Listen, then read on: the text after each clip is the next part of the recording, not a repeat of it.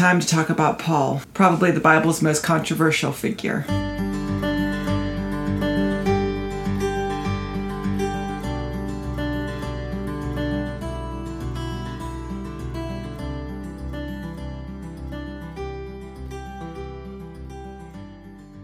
Now, more of the New Testament is written by Paul than anybody else.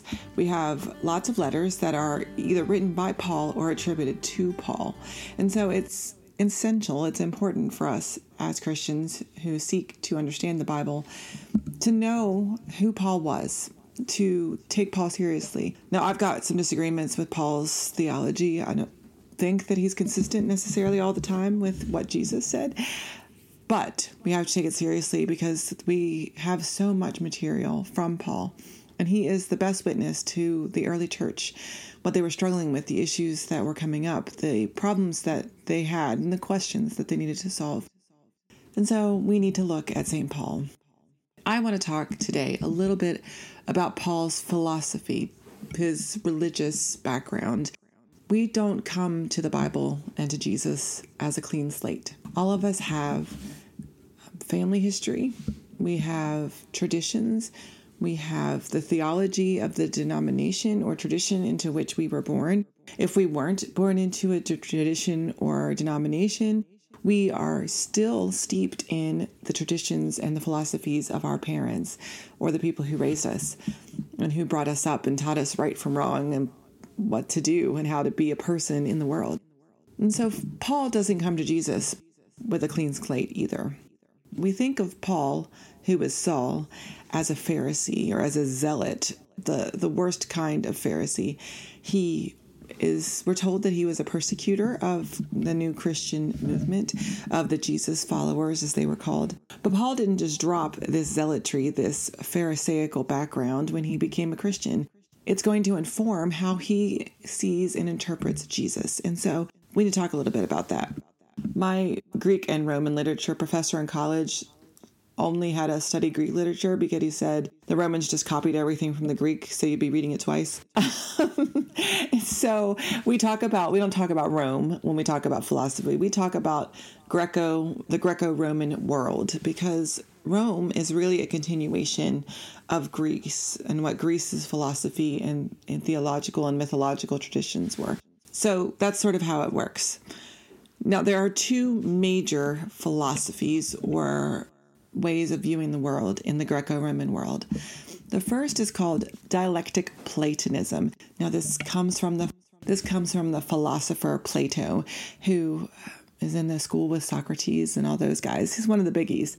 And dialectic Platonism is a way of viewing the world as a duality. So there's two sides. That's the dialectic part. So dialectic means opposites or two contrasting things. Dialectic Platonism looks at the world as two distinct and competing forces. On one side is the material world. And the material world is all the things that we can see. Our bodies, the trees, staircases, chairs, whatever is material that we can touch and feel and see and smell. And the material world is, in its essence, evil. It's bad, it's corrupted, it's sinful. And so there's a distrust of the material world in Platonism. On the other hand is the spiritual world, and that's all the things which are perfect. That's all the things that are of God. And so in dialectic Platonism, there is theoretically a perfect version of everything. There's a perfect cookie.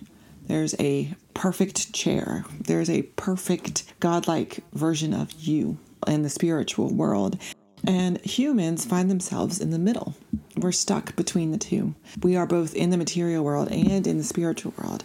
And so when we do evil things, it's because we are giving ourselves over to the material world. And when we do good things, it's because we are listening to the spiritual world or participating in the spiritual realm. And so you can see how there would always be this tension. In the development of Christian theology, this Platonism turns into what's known as Gnosticism. Gnosticism is the idea that our bodies are corrupted and evil, but we are filled on the inside with spiritual things. And so we do things to deny our bodies. So you'll find people beating themselves to punish their bodies, to release the good things. A modern version of this might be the idea of clean living, that if we just eat all the right foods and we drink enough water and we exercise and we live clean, that we're going to free ourselves of the toxins which are inside of us, the toxicity that lives inside of us. If you detox, that's an attempt to rid yourself of your body's impurities. That's basically modern day Gnosticism. Now, on the other hand, there is a philosophy called Stoicism. And we've heard of people being called Stoics, and we always think of them as like the people who approach every problem as if they are a statue. They're just strong and rock solid, and they don't ever show any emotion or worry or anything like that. What Stoicism is, in its essence, is the idea that we recognize that lots of the world, lots of things which happen in our lives are outside of our control. We can't do anything about them. And so you just let go of them. You don't worry about them. You let them go. In Stoicism, you avoid anything that causes you to have attachment or concern for somebody else or something else. You don't fall in love, for sure. You don't get in relationships. You don't do any of that kind of stuff, because that causes you to have attachments that would cause you to worry about things which are outside of your control. Worrying and anxiety and these attachments are what cause us to live a life of evil, because we're given over to our emotions and to our attachments and to the other things, anything else that is other than completely letting go of control of your life. And where Paul finds himself in the midst of all this is in what's called Second Temple Judaism. So in the Bible, we hear the story of the first temple, which is built. And Solomon builds that temple, and that is where the people of Israel worship God. It's the culmination of God's promises in the promised land. So the people have the tabernacle, they're carrying the Ark of the Covenant around. When Solomon builds the temple, this is God saying, I'm fulfilling my promise to you that I promised to you in the Exodus. The first temple gets destroyed during the exile, when all of God's people get taken off into Babylon. It gets destroyed. And so the temple and the Ark of the Covenant disappears. And so the temple falls. And it's not there anymore. It doesn't exist anymore. When the people come back from exile, they build a second temple. But they don't just build the building. They have to rethink their theology about God, because God was supposed to be tied with the temple. And when the temple was destroyed, God obviously couldn't be destroyed. And so this is a problem. And so what we get is Second Temple Judaism, which is the Judaism that we encounter in the New Testament. Paul is a Second Temple Jew. Jesus would have been a Second Temple Jew. Peter, Paul, all the folks, they would have been out of this tradition. And Second Temple Judaism is also known as Pharisaic Judaism.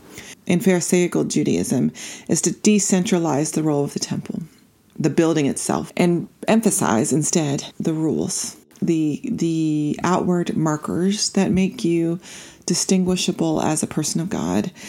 And so it's not about necessarily going to the temple to worship, but it's about how you live your daily life. It emphasizes the Mosaic covenant, that God's real promise is revealed in the Mosaic law and the Mosaic covenant, not necessarily in the building of the temple. Though the temple is very important. It's just not the essence of the faith. And so in order to show that you are a faithful Pharisaic Jew, you are going to follow the law. You're going to uphold the law. Fulfilling the law is what makes you right with God. What will turn into this will turn eventually into rabbinical Judaism when the temple is destroyed in 70 AD. Paul was in a stream of this type of Second Temple Judaism that had an apocalyptic flair. Now, we think of apocalypses like Revelation or at the end of Daniel when scary things happen.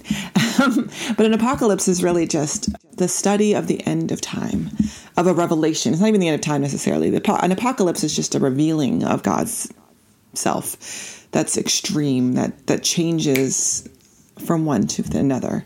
This stream claimed that because God was no longer sending prophets, that God was waiting to reveal God's self at a time when God would end all of history. That would be a divine interruption in the flow of the world, and God would bring in the second coming, and then the world would be different from then on. And this is really important to understand Paul, because what Paul sees is that all of Judaism, all of the history of Israel is important only because it tells you it is a leading up to this inbreaking of the kingdom where God's going to bring about a whole new revelation, a whole new version of the world that's going to become God's second kingdom and the future rule of God. And so history, past, present, the world history, all that stuff is the realm of evil and the realm of sin and the realm of the devil that gets control over the world.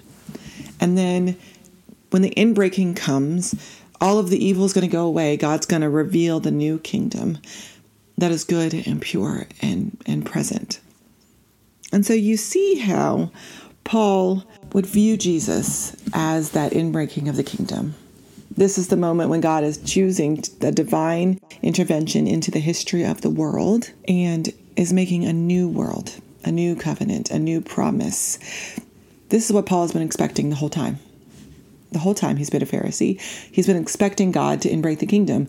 He was just expecting it in a different way. He was just expecting it in a way that was going to restore the temple and kick all the Romans out of Israel. And so it's not so much that Paul has completely changed his whole view of the world and how everything works. It's that Paul now is understanding this inbreaking differently. The inbreaking is Jesus Christ. The inbreaking is the revelation of God in the resurrection of Jesus. God is now active in history in a way God wasn't before.